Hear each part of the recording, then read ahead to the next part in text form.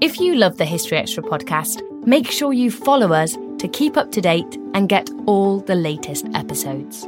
Thanks for your support, and I do hope you enjoy this episode. This episode is brought to you by Indeed. We're driven by the search for better, but when it comes to hiring, the best way to search for a candidate isn't to search at all. Don't search, match with Indeed. Use Indeed for scheduling, screening, and messaging so you can connect with candidates faster. And listeners of this show will get a $75 sponsored job credit to get your jobs more visibility at Indeed.com/HistoryExtra. Just go to Indeed.com/HistoryExtra right now and support our show by saying you heard about Indeed on this podcast. Terms and conditions apply. Need to hire? You need Indeed.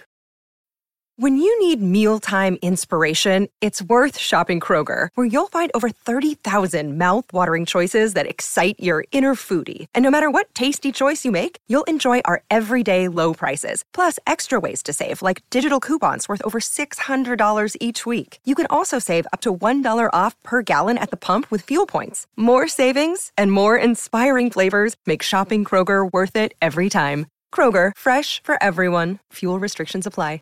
Another day is here, and you're ready for it. What to wear? Check. Breakfast, lunch, and dinner? Check. Planning for what's next and how to save for it? That's where Bank of America can help. For your financial to-dos, Bank of America has experts ready to help get you closer to your goals. Get started at one of our local financial centers or 24/7 in our mobile banking app. Find a location near you at bankofamerica.com/talktous. What would you like the power to do? Mobile banking requires downloading the app and is only available for select devices. Message and data rates may apply. Bank of America NA, member FDIC.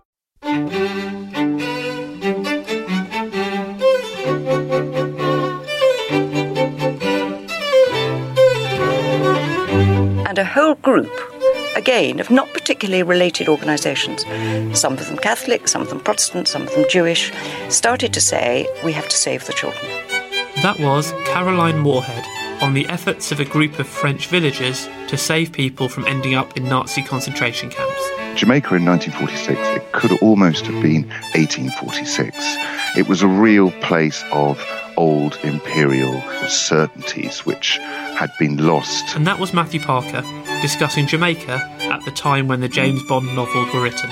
He'll be explaining the connection later in the episode. You're listening to the History Extra podcast from BBC History Magazine. We're the UK's best-selling history magazine, available from all good newsagents or via subscription. Check out our latest subscription deals at historyextra.com/subscribe. The magazine is also now available on many digital devices, including the iPad, iPhone, Kindle, Kindle Fire, Google Play, Kobo and Zinio. Look out for us in your App Store or newsstand, or find out more at historyextra.com/digital. Hello and welcome to the latest episode of the History Extra podcast. I'm Rob Attar, the editor of BBC History Magazine. First up this week is an interview with the author and biographer Caroline Moorhead. Her new book, Village of Secrets, tells the complex story of the inhabitants of one French plateau, who sheltered people fleeing the Nazis during the occupation of France. Our book's editor, Matt Elton, met up with Caroline to find out more, and he started by asking what first interested her in the project. I wrote a book called A Train in Winter, which is, as it were, the first of this trilogy. There's going to be this trilogy on resistance. The first one was a train, this one is a village, and the third one is a family.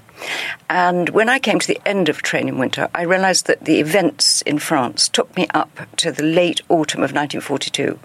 So I sort of felt unfinished business. I wanted another story. For people who might not know, what happened to France in the early years, and I suppose leading up to the Second World War as well?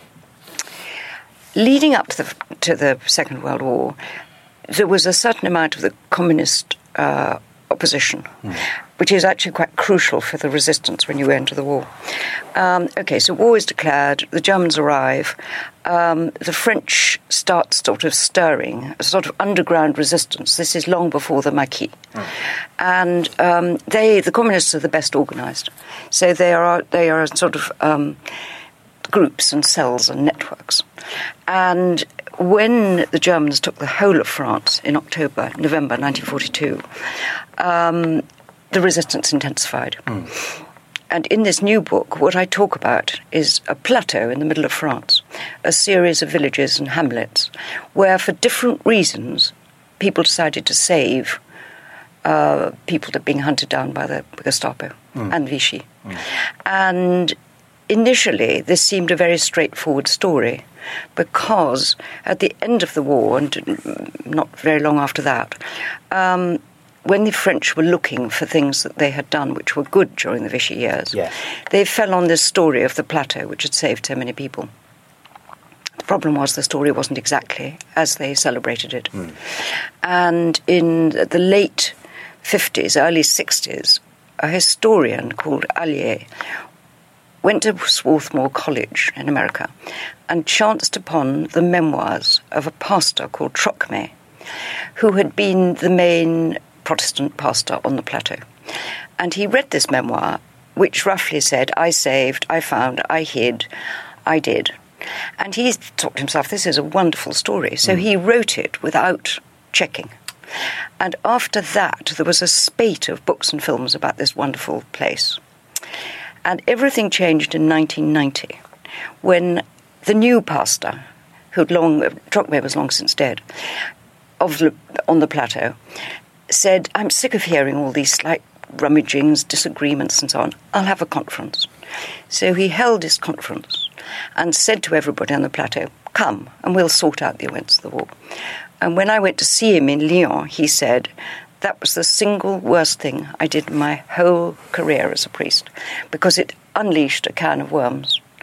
And the can of worms consisted of the fact that the Protestants had always taken the line that they had done the saving. But in fact, so had the Catholics, so had people who weren't religious at all, and particularly so had this sect called the Darbistes, who are an extreme Protestant sect. And they had big families and big farms, and they'd done a lot of the hiding. And so, of course, had the resistance and the Maquis. So from then, which is 1990 to now, there has always been this sense of embattlement, if you like. Yes. While people try and hold on to what they believe is their history of the plateau. Yes, because it's such an emotive time, I suppose. They've all got connections to it personally and in groups.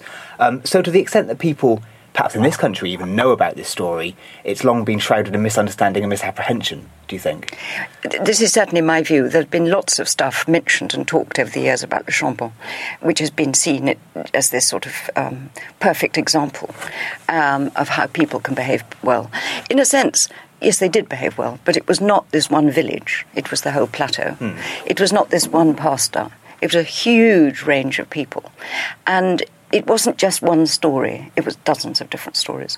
And in a sense, what was fun about this book was both looking at the story, but also unpicking this incredible network of arrangements that effectively saved people. Because the fact that it is so many different groups of people and villages makes it more extraordinary rather than less, I think, because this huge operation was going on. Heading back, I suppose, to the earlier part of the war,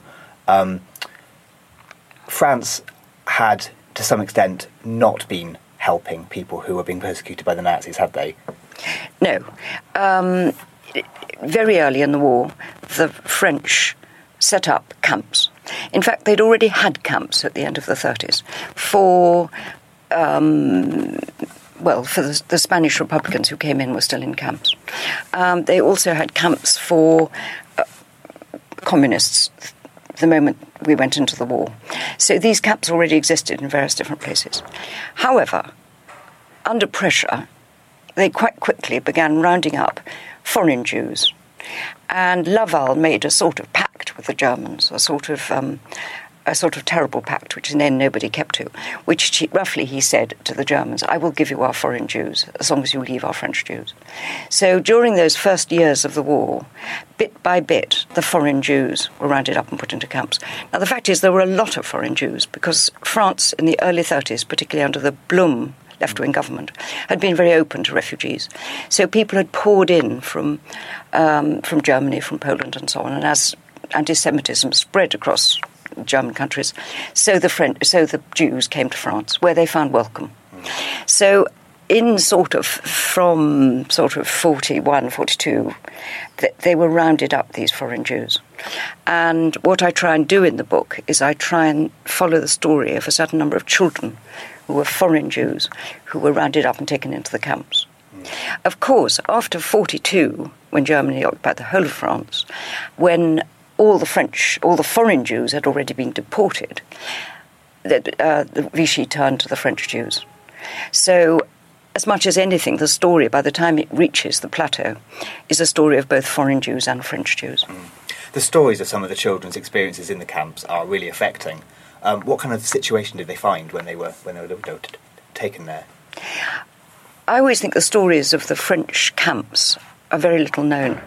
The immediate deportation camps, which were up in the French zone, are more known about. And Drancy is known as the deportation camp. What I think very few people know is these huge concentration camps that there were in the south, near the border with Spain. And, honestly, they were very little different from the early German concentration camps. They were barracks where there was no heating and no light. The sanitary conditions were terrible. There was not enough food. And people died. People died in these camps. Surrounded by mud as well, the thing that sticks out to me in the terrible. book. Yeah. Some of the stories about how the children had to go for food, and you could see them. You remember there are pictures of them wading through the mud. The conditions were terrible. And so, given this dire situation, how did people go about starting to get children out of these camps? Well, that is where the story is so lovely. There were different organisations. I mean, in a way, the book is divided into two parts. The first part is all these people needing help. So what I do is I trace my way through the camps and Paris and the roundups, and I follow these children and watch where they're coming to. And then I take them up to the plateau, and then I describe life on the plateau. What was happening to these children is they were being picked up with their parents, and they were being taken into the camps. And a whole group, again, of not particularly related organisations, some of them Catholic, some of them Protestant, some of them Jewish, started to say, we have to save the children. And a number of astonishingly enlightened and brave people set up networks to save the children. And they found children, they spirited up to the plateau, they put them into homes, they changed their names and so on. And there is a particularly wonderful story, I think, which is the story of Vénissieux. Vénissieux is a camp just outside Lyon, and it happened relatively late when there had been already a lot of deportations. And orders went up to round up the Jews in Lyon. Jews were duly rounded up and they were put into Vénissieux. And at this point, a group of these savers, two Catholic priests, Protestant, these were groups working for these, descended on the camp. And their mission was to save the children. And they went into the camp. They realised what was happening. They knew the children were going to Auschwitz. So they went in and they took with them forms. And these forms were release forms to give to the parents, to sign, to give them over to the children. And one of the most heartrending bits of my research was following these accounts of these rescuers, if you like, saying to the parents, we can't save you, but if you sign this, we'll save your children. Because they had to sign these forms in France due to French law. Some of the stories of what happened when these forms had to be signed, all these people crying, obviously, it sounds horrendous. It was obviously most terrible scenes, and it was made worse by the fact that the electricity had been put out by a storm. So they were doing all this in the dark. They were going from family to family in the dark, realising they only had a very few number of hours left, and realising that at best they would be able to save a couple of hundred children. And as time went on, they became more and more almost brutal in their desire to get these children away. How many children did they end up managing to save in this? They saved about 120. I know it sounds small, but in the greater scheme of things, none of those children would have survived otherwise. It's an incredible operation. And how did they physically transport them away from these camps? Very brilliantly. They were wonderfully scheming, these people. They really did. They were imaginative. They had got a number of buses lined up. And one of them, Père Chaillet, had intercepted a telegram. There was some debate among the Germans and Vichy as to whether they were going to deport the children. And this debate went on. It was slightly coloured by the fact that they didn't want public opinion to go against them, to see parents, small children being deported. So this was going on. And a telegram came to the prefect of Lyon from the Germans saying, we'll take the children too. And it was intercepted by somebody in the prefect's office who rushed it round to Père Chaillet, who hid it and went into the camp, said to the man running the camp, children aren't yet on the list, so we're going to take the children. And it was not until the buses had driven away that the error was discovered. Once they'd managed to take the children away, what's the geographical area like that they were then taken to? The plateau is pretty well in the middle of France. It's southeast of Lyon, and it's west of Le Puy. And Le Plateau is very hard to reach. And if you remember the war years, the weather was still very much harsher than it is now. So for 2 or 3 months a year, the plateau was cut off. And it has a little windy road which goes up to the plateau. And there was a train. There was something that looks like a toy train that used to go up. And those were the ways up to the plateau. So what would happen? Let me take this group of children. They save the children. They immediately hide them in convents and presbyteries and with families around Lyon, which is where it's going on. And then in 2s and 3s, they squirrel them away.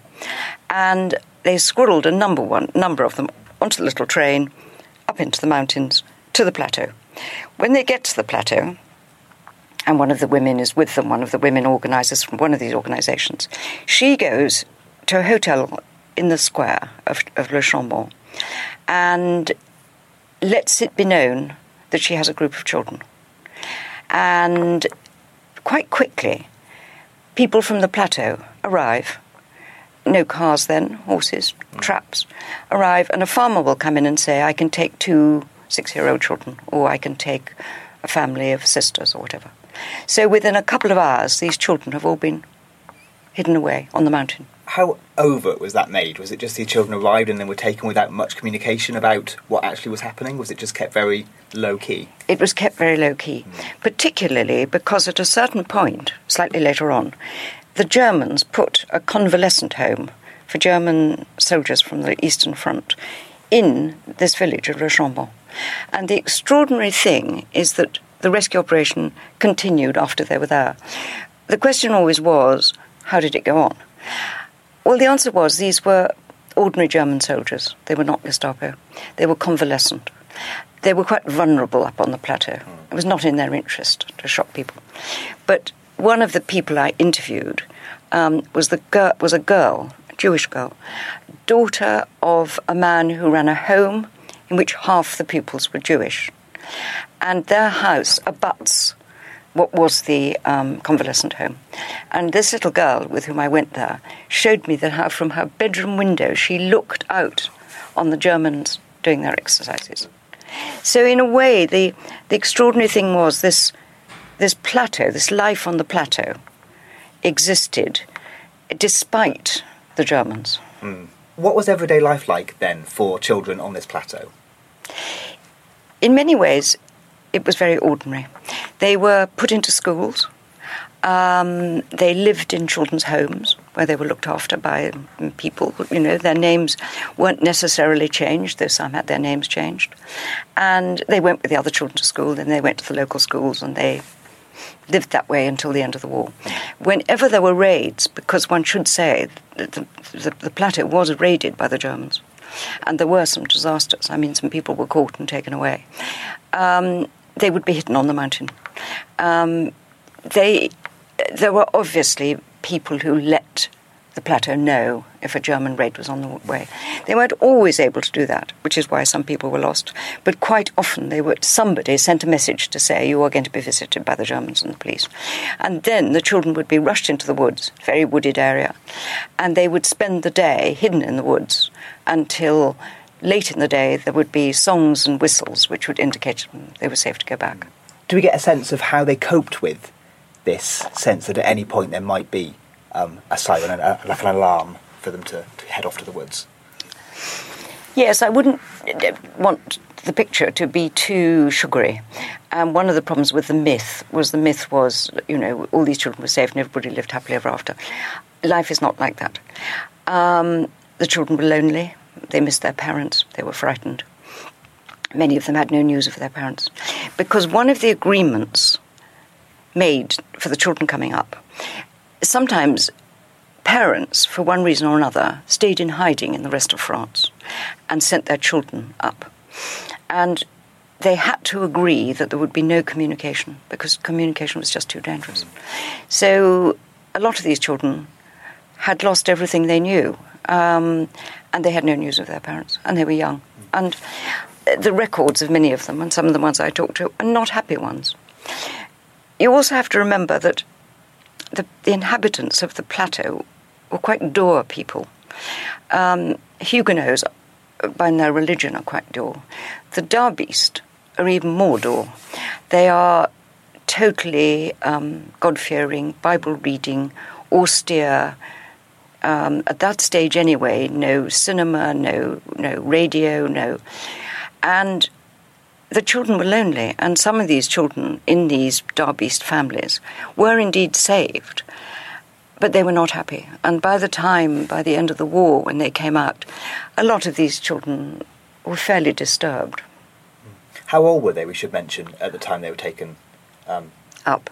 Plateau, yeah. Anything from babies to 17, 18-year-olds. So really young in some cases. Oh, very young in some cases. Yeah. And of course, a lot of adults too. The story isn't only about children. There are quite a number of adults.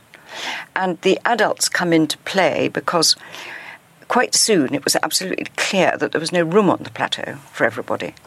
And they needed to get people out. Now, the only safe place by now was Switzerland. But Switzerland was famously unwelcoming. In 1942, the Swiss, just when the Germans invaded the whole of France, the Swiss made it perfectly clear they weren't taking in any more Jews. And, this is something the Swiss have had to live down for the rest of the time. So the question was, how did you smuggle people into Switzerland? Another network of organisers. And one of the places it went from was the plateau. There were a number of scouts, interestingly. The ones who, in a way, did best were the Boy Scouts, who took parties of people. It couldn't be two young children because they couldn't make the journey. Across the distance between Le Chambon and the Swiss border. And there are wonderful stories, which I try to tell in the book, of some of these journeys to the border and trying to get across, and a whole network of priests and scouts and Jewish organizations, and how they worked out when there weren't any guards and when they could get to the border and how they would get across. Because once the children were across in Switzerland, the Swiss didn't put them back. What helped cohere this massive group of separate organisations together into this one effort that almost seems to go unspoken about in some cases? I think in a funny way, it's a mistake to see it as one effort. I think it has lots of different strands, which in a sense what made it so fascinating to write about, because I would start down one track and I would realise it led in one direction, and then I'd suddenly realise that there was another direction which was very interesting, which involved a whole lot of other people. For instance, the resistance. Now, the Maquis got going early in 1943, when the French tried to send a lot of young French to Germany to help with the war effort in Germany, Vichy.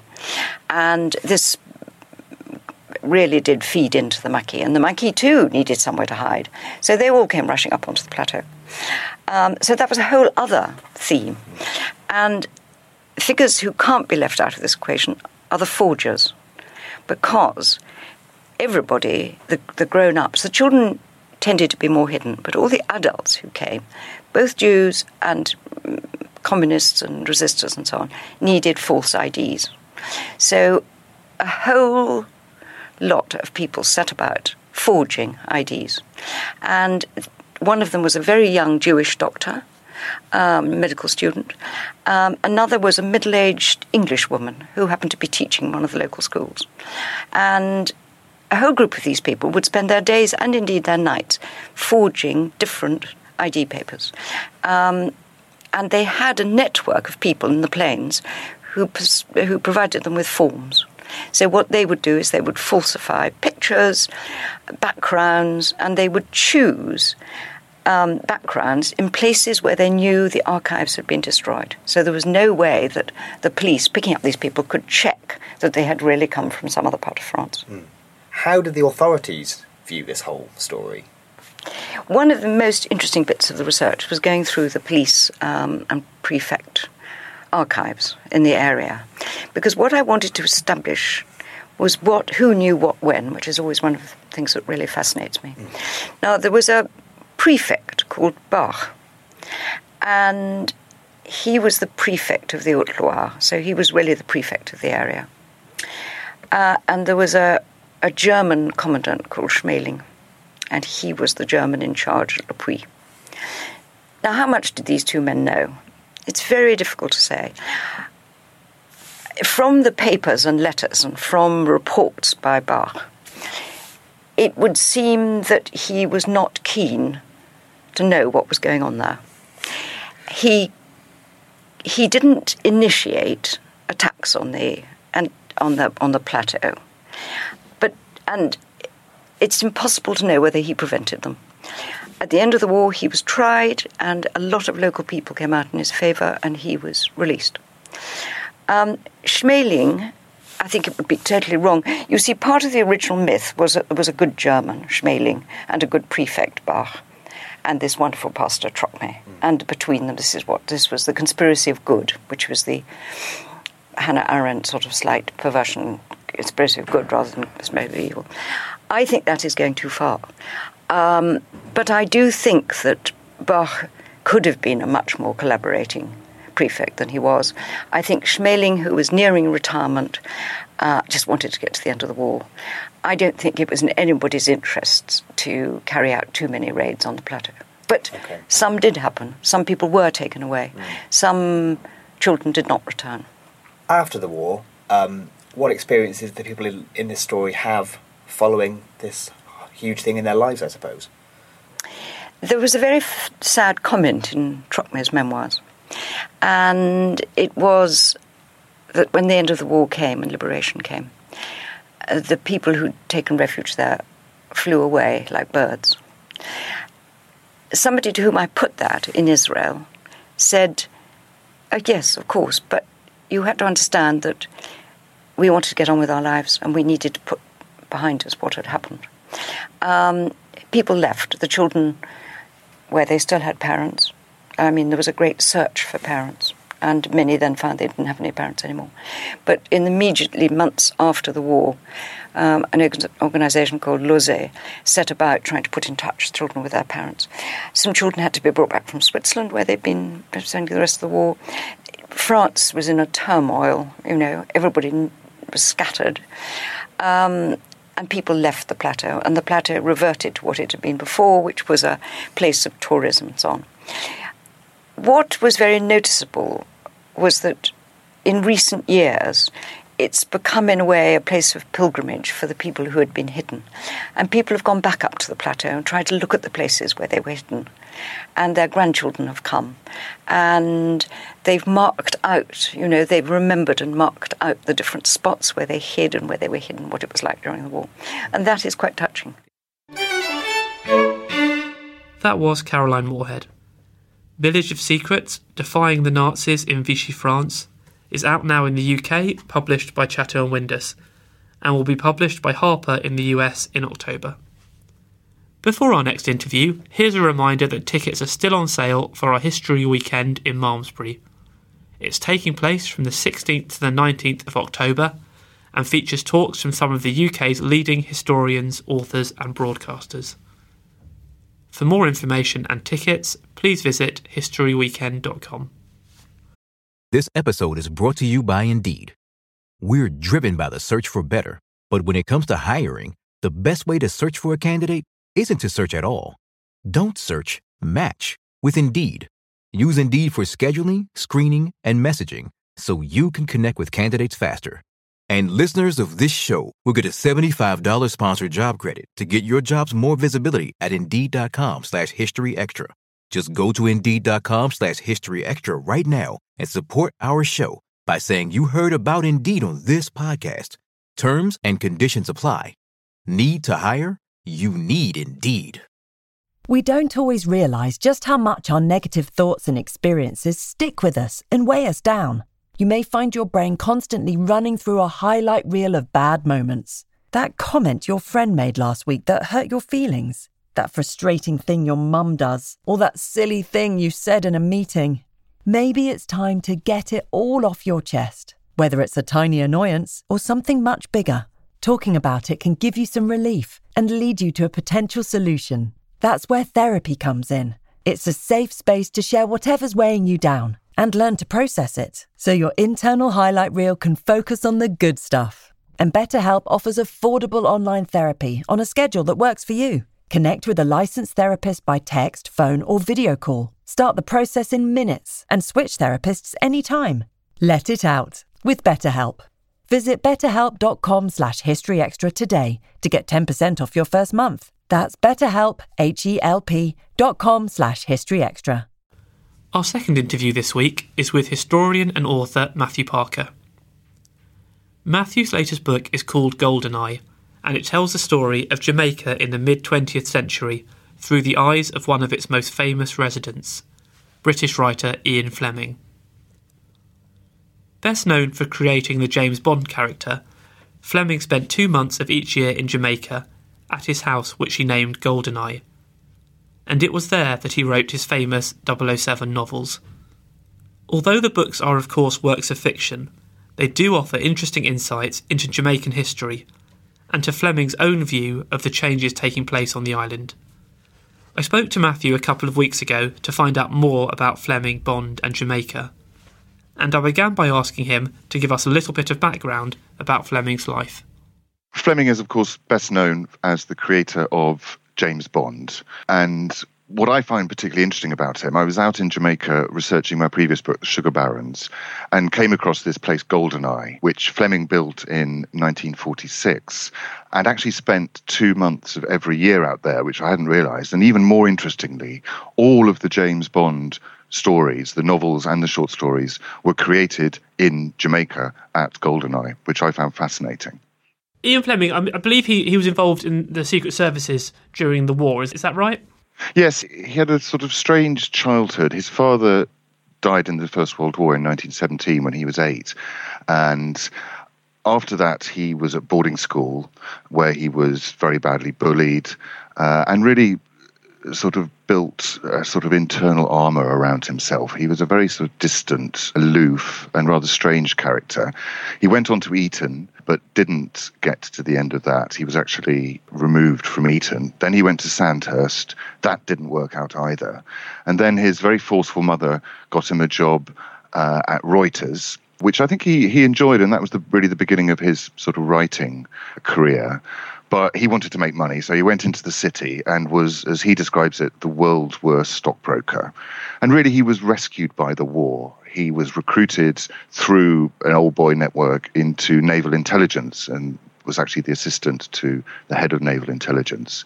And he loved the war. He loved the excitement and all of the amazing schemes that he dreamt up and the gadgets.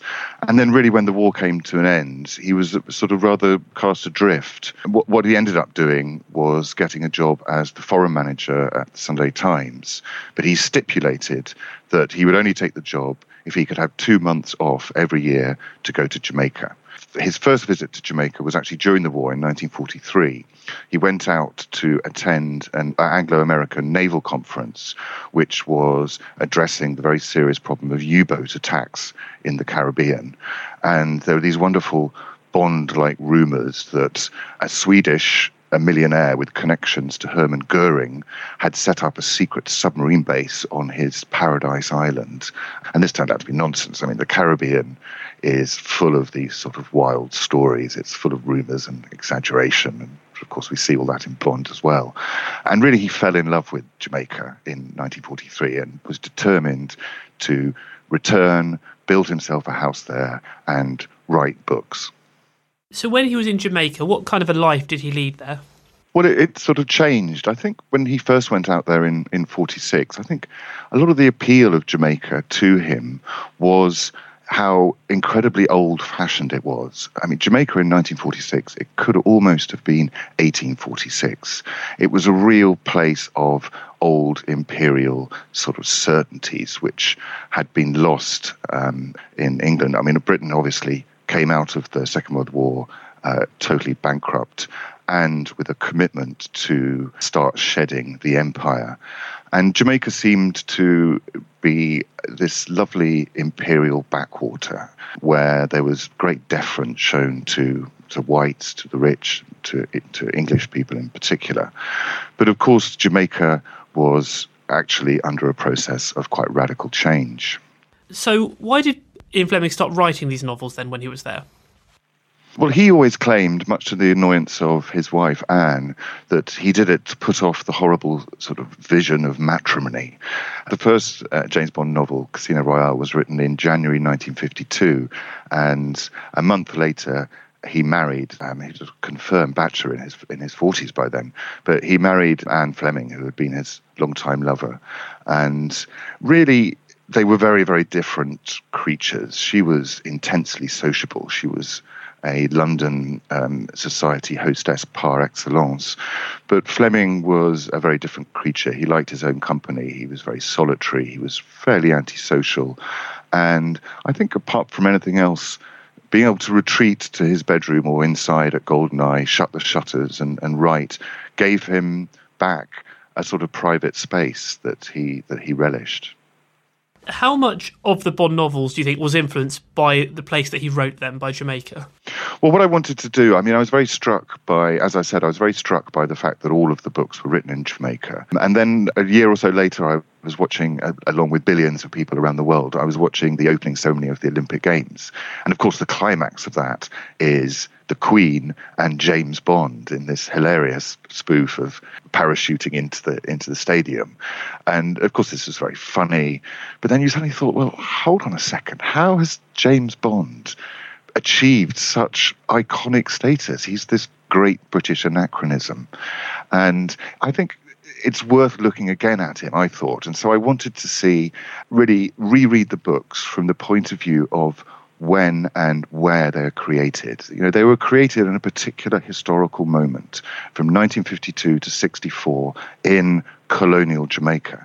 And if you actually look at the books afresh from this point of view, you really discover just how immensely imbued with Jamaica they all are in all sorts of different ways.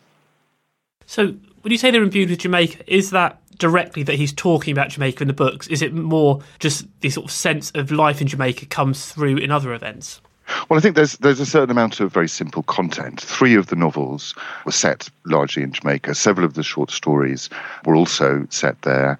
Others feature other places in the Caribbean or other places in the tropics that are very similar. And I think most people would agree that the very best parts of the James Bond thrillers are the underwater scenes, the scenes on the reef. And that, of course, comes directly from Fleming's experience at Goldeneye. He loved nothing more than going out on the reef, snorkeling, diving, fishing for lobsters, dodging the barracudas and the sharks, and also other bits of the Caribbean. Again, if you look at the books afresh, you will find they are riddled with references to pirates. Even Goldfinger, for instance, which is, of course, set in the UK and in the US, Goldfinger himself, the villain, is described as being like Henry Morgan attacking Portobello or Panama City. That's the simile that Fleming uses. And there's all sorts of references to lovable pirates. And again, Henry Morgan crops up again and again. But more than that, it's so many of the ingredients that Fleming threw together in that room at Goldeneye, whether it's the jet-set tourist world that Bond moves in, whether it's the constant sort of aching concern with the decline of empire, whether it's the race, again, which is a great concern of Fleming's, or rivalry with the United States, all of these roads lead back to Jamaica. And you mentioned before that the situation in Jamaica at the time was changing quite rapidly. Do you get a sense of these changes within his novels? You do and you don't. I mean, I was fascinated by Fleming loved Jamaica, but he loved if you like, a version of Jamaica, his version of Jamaica. And I'm fascinated by his relationship with the place and, what shaped that. But certainly if you look at one of the earliest novels, the second novel, Live and Let Die, the Jamaica that's portrayed is quite touristic. It's several times Fleming praises the fact that parts of Jamaica seemed unchanged for hundreds of years. And this was, for him, a good thing. But of course, for black Jamaicans, particularly poor black Jamaicans, unchanged for hundreds of years was a disaster. It meant that there was no healthcare, no proper education, no water or electricity. And really, there's this interesting clash between Fleming's view of Jamaica and black Jamaicans' view of Jamaica. And this is particularly prevalent when Fleming talks about the history of Jamaica. He loves all of these stories about pirates, the Maroons, the runaway slaves who lived in the mountains of the interior. And he loved the ruins of the great houses, he loved this sort of melancholy decline feel. But for other Jamaicans, all of these things were urgent social problems that needed addressing. And occasionally in the novels, if you look at a later novel, Dr. No, which was written in 1957, the year after Suez, which is, of course, a turning point in the story of the wider empire. And in Jamaica, there'd been changes as well. There'd been much more power given to elected representatives. There was a real momentum towards self-government. And this sort of creeps in between the lines of Dr. No. Right at the beginning, Fleming suddenly announces, when he's talking about the Queen's Club, the bastion of white colonial rule, he suddenly drops this bombshell. He says, one day the windows will be smashed and this place will be burnt to the ground. But for now, it's just surviving. And there is that sense that empire in Jamaica and certainly in sort of the wider world is now a very precarious thing. Jamaica did achieve independence when Fleming was still alive and still writing the novels, I believe. How did he respond to that event? It's fascinating. Jamaica became independent in August 1962 after the breakup of the West Indian Federation that had been set up in 1958. And Jamaica was at that time a very optimistic place. The tourism was booming. There was bauxite. There were remittances coming in from the diaspora. And it was a very forward-looking time. Now, as it turned out, a lot of those promises at independence weren't met.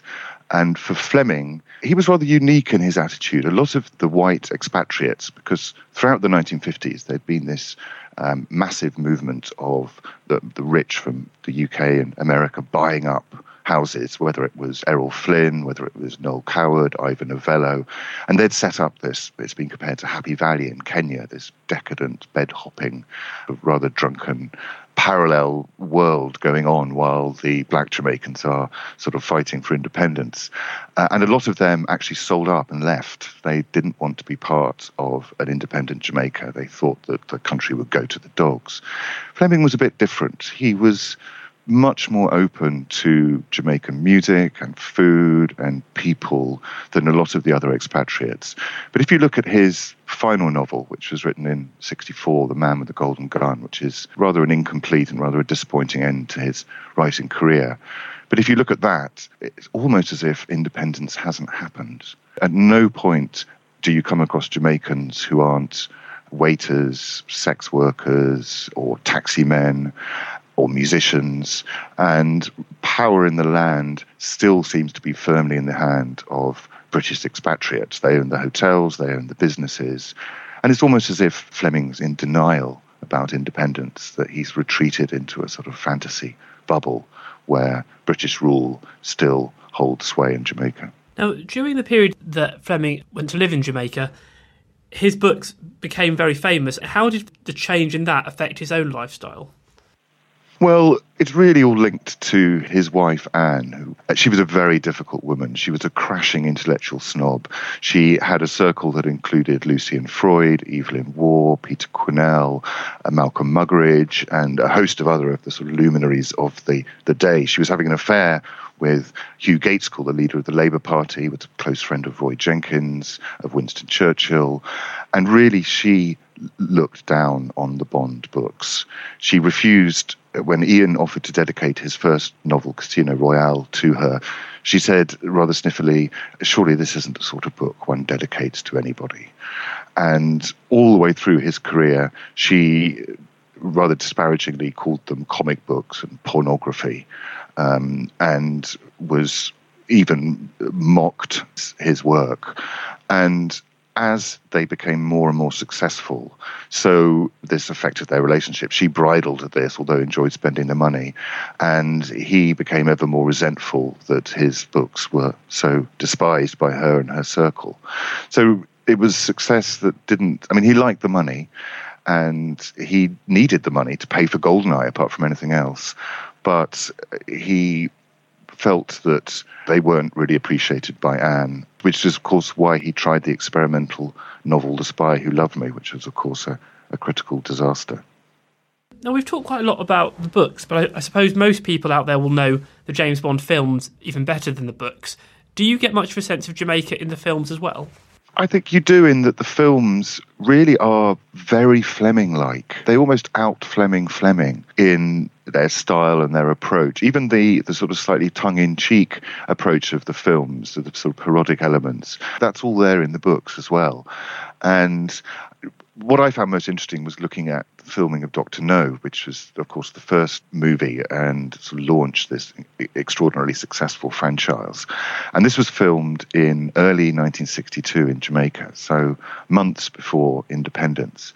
And if you look again at the film, you'd see it. I mean, let's look at the beginning. Probably most people will be familiar with it. You have the three blind beggars walking towards Queen's Club, where they're going to murder the Secret Service man Strangways.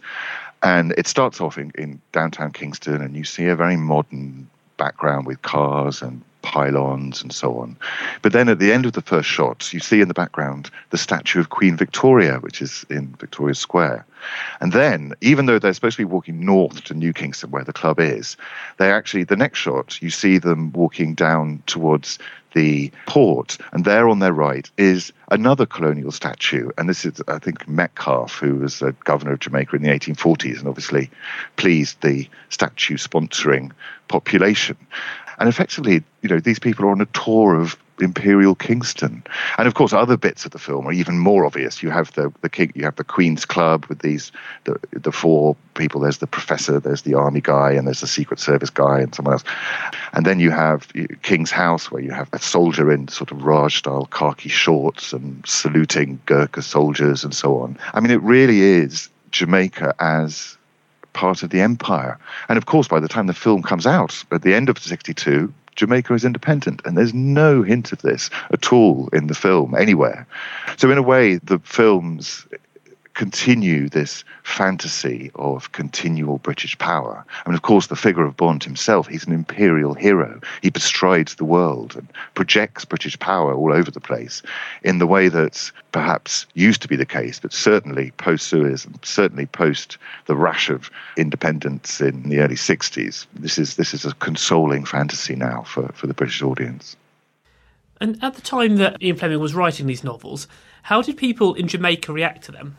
Very few of them actually read them, actually.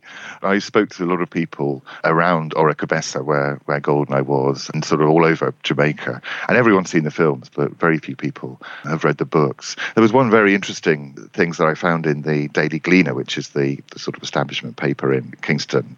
And when Live and Let Die came out, which is all about Jamaica, they reviewed it. And it was the sort of the normal white guy reviewing. And he said, this is a great thriller and very exciting. And, isn't it great that Jamaica's been put on the map by these stories. And then about a year later, it was reviewed again when it came out in paperback, but this time by a young black writer who found it, not to put too many words on it, found it actually rather offensive. And certainly now, if you read Live and Let Die, it seems quite extraordinarily, obviously racist. I mean, there's a chapter called Nigger Heaven.